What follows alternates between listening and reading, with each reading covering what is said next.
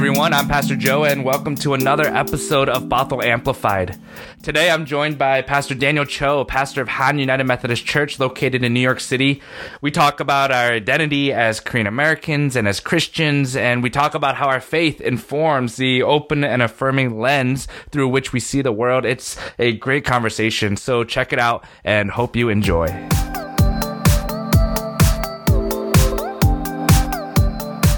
Hey, so Daniel, it has been a long time since we've actually seen each other with the pandemic and COVID, but we have been friends for a little while, serving on opposite coasts now. And so I'm just wondering, how are things going in light of everything that's happening around us with COVID, with your family? What's been going on? Yeah, it's been a little while, hasn't it? Although it seems like time has just kind of blurred by, so I'm losing all sense of what was actually last year as opposed to 2 years ago. But we're doing pretty well. My family during the pandemic has grown to 5 with a third child. So we had a pandemic baby. And then we have been fully remote in our church for over a year now. It's been an interesting journey because, when the pandemic hit, we were like ready to kind of do some major reaching out on the ground in New York. And then literally we had like a leadership retreat set up for the week after the lockdown started. So then, after that we had to adjust to like online worship and how do we do it? How do we do worship in a way that's actually consistent with the way we've been trying to do it even when we were physical?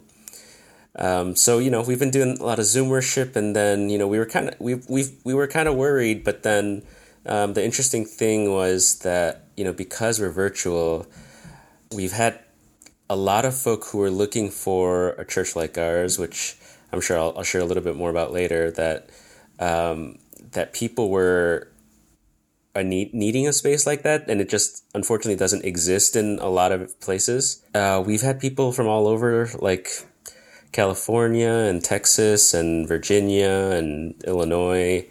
Even though we're based in New York, and we've even had somebody from Canada and even Korea. I think it's just been amazing. Yeah. Let's go right into your church. I mean, the church that you get to serve, Han UMC, located in New York. How long have you been there? So I've been there since January of 2019. 2019. Yeah, and I remember actually reading about and hearing about the formation of this church. I know it's been a long process. Yep. What's unique about Han, and help me through this, but what I know is unique about Han is actually the first Korean American reconciling church in our denomination. And so for us, that means that you all have made a public statement to claim and to affirm people of all gender identities and sexual orientations to be beloved children of God with no discrimination against those with different gender identities or sexual orientations. And y'all are predominantly Korean American or Pan-Asian. Is that right? Correct. Yeah. Yeah. And so that's something that I think for me, at least growing up, I could never imagine putting those two identities together. And so, you're the first pastor who served there, I think, right? So, I am technically the founding pastor, but there were other pastors who were also integral and involved when the lay folk had sort of decided to gather long before there was any sort of pastoral consideration. Basically, a lot of our folk, our original folk, were people who had experienced the good ways of community, right? And the positives of what a faith community can do to enrich one's life. And yet they also experience the harm and the toxic parts for some, or whether it's gender related or things that were harmful like sexual orientation related. And so there was a lot of, I think, dissatisfaction with that. But I think even more broadly too, there wasn't really a sense in at least the Korean American churches that people were part of, that it was necessarily open to like genuine doubts and genuine challenges to more traditional theologies or different ways of even understanding scripture or what have you. And so a group of them got together, and they happened to be mostly from United Methodist background of some sort, whether working with the denomination or having been part of the denomination as a member. So, I think all of that kind of serendipitously really led to this formation of a more progressive church that was specifically sort of rooted in the Korean history and identity. And I think a big part was just being honest about ourselves. I think that's an important thing to share because, a lot of times, we hear about multicultural churches and the reality is that it's not usually an actually multicultural church in terms of like culture and leadership, right? It's sort of a predominant culture and then there's sprinkling of color, right? Yeah. Or sometimes even from, knowing, from a Korean American context, right? There's churches that say they're multicultural and they're really just Korean American with the sprinkling of other people, right? Right. So for us, it was important to just be like, this is where we're rooted in, but this is what also makes us really open to all, because we're not gonna hide who our identity is or what our identity is, and we're not gonna bait and switch you in terms of what's here. But we are truly open to all, and so we hope everybody can bring their identities to the congregation, and so that's been kind of the approach that was taken, and it does bring unique challenges because everybody kind of assumes sort of like it's only for Korean sometimes, but the truth is it's more like a jumping off point, right, rather than like an end goal. It was just things just kind of aligned, and it really felt like God doing something and connecting the congregation and myself, and good fortune. And so there was transitions happening all around. And I guess part of what I'm curious about as we're kind of thinking through how our faith impacts, the ways that we see the world, kind of your own faith journey, because you weren't always a pastor, right? And neither we weren't always pastors, but the idea of how our faith has informed the ways that we see, that kind of led you to Han now and this own openness of how God inspires through you and through this church, this idea of openness and reconciliation and love and of affirmation. Where did that story start with you in terms of your faith journey? So, it probably started as a very young kid. I was a pastor's kid, and as a PK, I feel like my experience might have been slightly different from a lot of other people based on feedback I've heard from other PKs. Sure. My parents, in some ways, they're very typical, immigrant generation pastor, but in a lot of ways, they were also atypical. Like my mom, she was probably a lot more open-minded, I think, than a lot of her generation. Although I do want to say that I feel like our parents' generation was a lot more open-minded than perhaps our generation actually were in some ways. It's just we never got to hear that side of their stories. Well, and let's talk a little bit about that, right? Like, let's talk about kind of the reasons, because I think that's an interesting dynamic or dichotomy between Korean Christianity, so Korean from Korea Christianity, and experiencing, and this goes kind of right into the conversation around how it impacts our life or the lens we see the world through our faith. Because for our generation, for many of us who grew up in America with Korean American immigrant Christianity or theology, which I think we learned a lot more from more conservative and more evangelical denominations, as opposed to in Korea, the life situations, right? Poverty, colonization, revolution, and all of that, right? And so their faith was almost, not even almost, their faith was intrinsically tied to their survival. Whereas for us as immigrants and our parents' generations who were immigrants here, I think it's a different kind of survival of how do we adapt to a new world as opposed to how's life or death. And so I wonder, think about your parents, like how have they adjusted to Korea? What does that look like? To the U.S.? Oh, to the U.S., yeah. So I don't know if other pastor's family experienced a similar thing. Like for my household, this may seem very strange, but like I never felt like we were immigrants. But the reason we didn't really quite feel like immigrants was, I think earlier on, my dad's plan was always to go back to Korea. I don't know if it's because partly that, but I think it's also partly because as a pastor's household, we didn't come here for like economic success, right? Like my parents' goals were never to like make a good living, to like succeed economically. And so we never had that sort of immigrant experience. And now, you know, I've been told by friends like, well, your story is also a thread of the immigrant story. So I fully acknowledge that. But for myself growing up, it didn't feel that way, right? And I think to sort of get to your question a bit, there was an adjustment here for them, of course. But what's interesting, I think, and this is partly going back even further to your original question about how that's shaped me, my parents were they were kind of fighters. And I say that in the sense of like, they weren't, and maybe again, this goes to like, why I don't necessarily feel like an immigrant in some ways. I don't think my parents ever tried to fit in, right? They're not, that wasn't ever their goal. And it was never their goal for their kids to just fit in. But like my dad, like one memory I have is like we were at a drive-thru and somebody was like mocking his accent and he just kind of went off on her or him, I don't know, the person, because he's like, do you think that makes sense to make fun of me because of my accent or something like that? Yeah. And I just remember like, I was like, oh, you know, because yeah, he's not he wasn't the type to just like take junk from people, you know? Right. So he was kind of that type of personality. My mom, she didn't look like a fighter, but she was like very strong.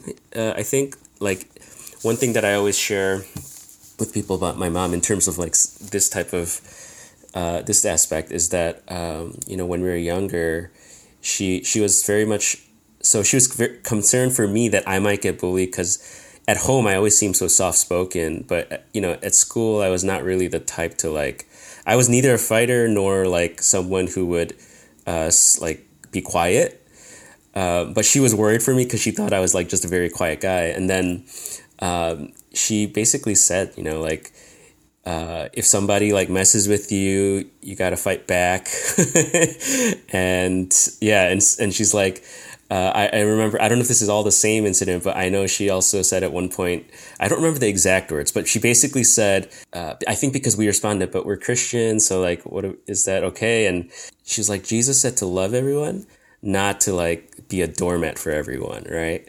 So that stuck with me, right? So we just didn't grow up with that sense of like, put our heads down, work hard for whatever, and you know that. So I didn't really grow up with that. My parents always just kind of let me, actually all of us, do our own things. They never really forced anything onto us. So I think that allowed me to always be, at least for me personally, I don't know about my brothers, but we were always very much free to like have our thoughts. Yeah, and I think thoughts and like identity, right? Like, I mean, what I hear about from what you share about your mom and your dad is that like they were very comfortable in their own identity. They were firm in their identity, and they knew who they were. They knew what they wanted of themselves and of you, which is really interesting too, right? Because as we explore, and you know, this is being May, Asian American and Pacific Islander Heritage Month, and a lot of conversation has been around the model minority myth, right? As we explore how, especially in light of violence against Asian Americans and Pacific Islanders, and the just the perception of Asian people of Asian descent being quiet, submissive, you know, being able to be walked on, right? And having easy targets, exactly, and having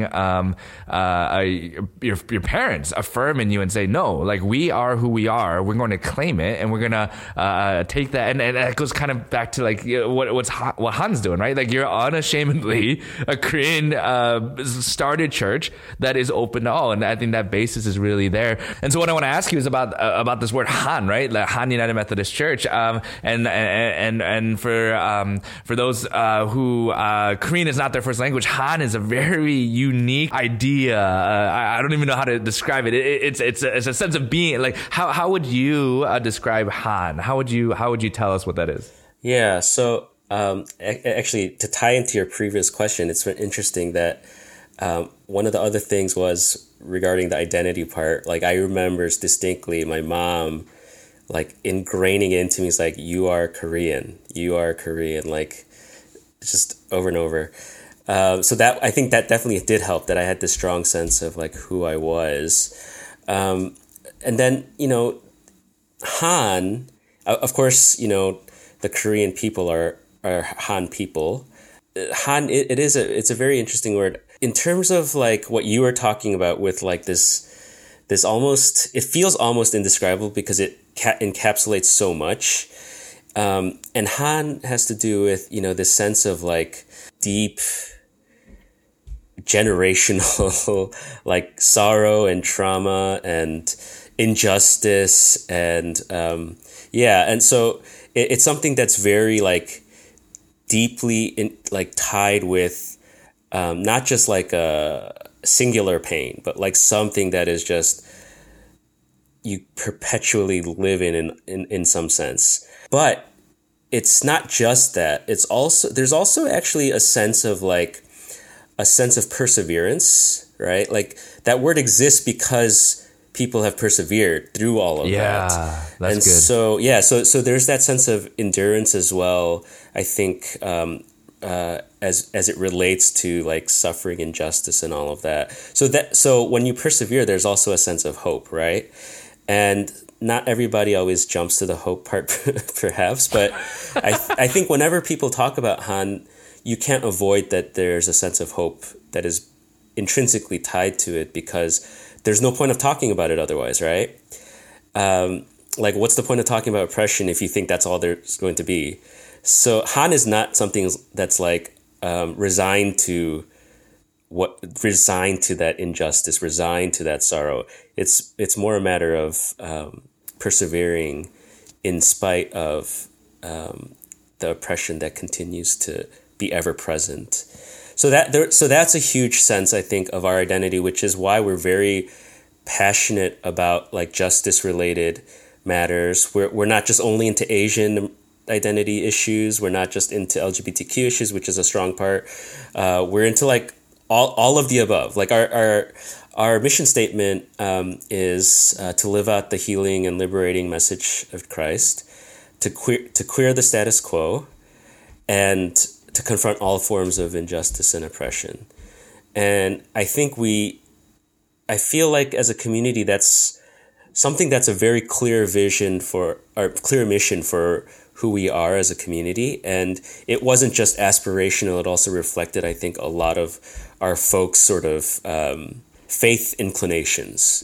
Yeah, well, and I think that's incredibly theological and I mean rooted in our faith, because we turn to often, Jesus preaching the now and not yet, right? And the duality of that, right? Like we experience the now and we experience kingdom of heaven on earth now, and with the hope of this world that God intended that we might live into. And so I think, the whole message, right, of Han and of the values and mission of your church is so rooted in that understanding of how we can experience and understand and see the world through the lens of injustice, oppression, hate, and violence, and recognize that exists, and to name that that's not the end, right? That there's still more to come, and that we get to be partners alongside God in doing that.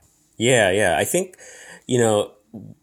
our church, in a way, it's like we say Han as part of who we are, but then because we are a church, it kind of turns it into a sort of eschatological hope, right? Like we're living into something where no longer will we be captive to this perpetual injustice, perpetual sorrow, etc., but rather we're breaking free from all that, while acknowledging that it's a very real presence. Well, and looking at eschatology in a worldview of like the world will end someday, and we will have to deal with that. And as we see this, this world, and we're on opposite coasts, and yet we see in the news and we read of how injustice continues to be prevalent through the many ugly forms, right? Through racism, through sexism, through anti-LGBTQ measures, and the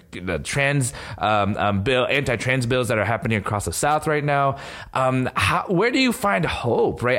Not even just as a pastor, right? As a person of faith, how do you see the world, and where do you see hope? I think where I find hope is that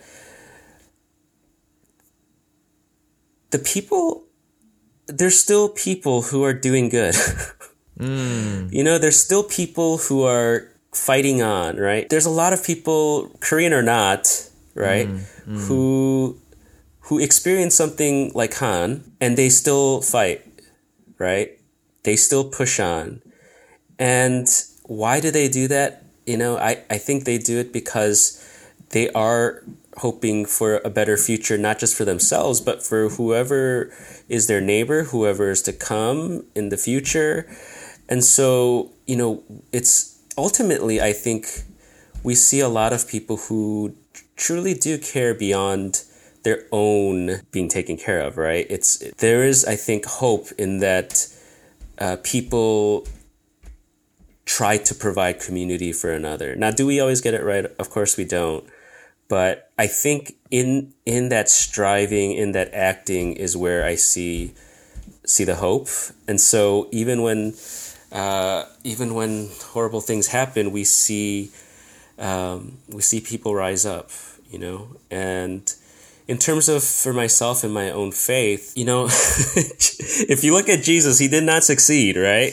Like when he was doing ministry on earth, he did so well. People were like, let's get rid of the guy.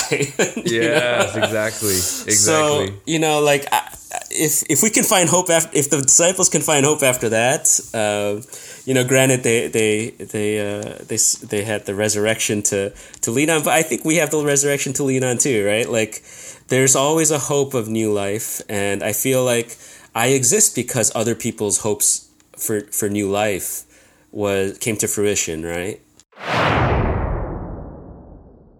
It might seem easy to talk about, but the truth is, and you know this probably as well as I do, like being a progressive and particularly LGBTQ affirming pastor in a Korean or Asian community is a pretty provocative place to be in. Yeah. And I can't say that it doesn't cause friction, right? Even within my own family, but the truth is, I don't shy away, not just because I have an obstinate personality, which is very much true, but because I really feel convicted that God has been leading us in this way, right? And who am I to stand in the way of what God is doing? I guess I should say it this way. I know that God is going to keep moving, right? I know that God is going to bring about good. And my hope is that the church will actually have been a part of that, right? Yeah. And so that's what I'm hoping that as a congregation we're doing, Yeah. Well, I think that's a great note to end on. And God is at work, and can we get on board and partner alongside what God is doing? I just want to say, as a fellow Korean American, and we kind of touched on this of not having churches like Han growing up to be exposed to different theologies and to experience, to see the world through a different lens than what we're given. I'm grateful and I'm hopeful for Han and for your ministry, for my kids even, right? Like, I want them to see not just their dad, who's a pastor, to be like, oh yeah, he's open and affirming to LGBT siblings, or to like say like, oh yeah, he does injustice work, but to see other Korean Americans, right, and other Korean pastors who are like, oh yeah, like it's not just us, right, and that's an experience that like we never got, and so so for your kids and I'm grateful, I think, and I'm looking forward to continuing the conversation with you. All right, you too, Joe. All right, so thanks for checking out that conversation I had with Pastor Daniel. I love that challenge that he leaves us to live into the now and to see the injustice around us while also looking to the future with hope, to be dreaming of and working towards the world that God had intended, one of love and grace and justice and mercy. Thanks for joining us on Bothell Amplified. We're going to do another episode on Saturday, so stay tuned for that. Subscribe as well. Have a great rest of the week, and we'll see you then.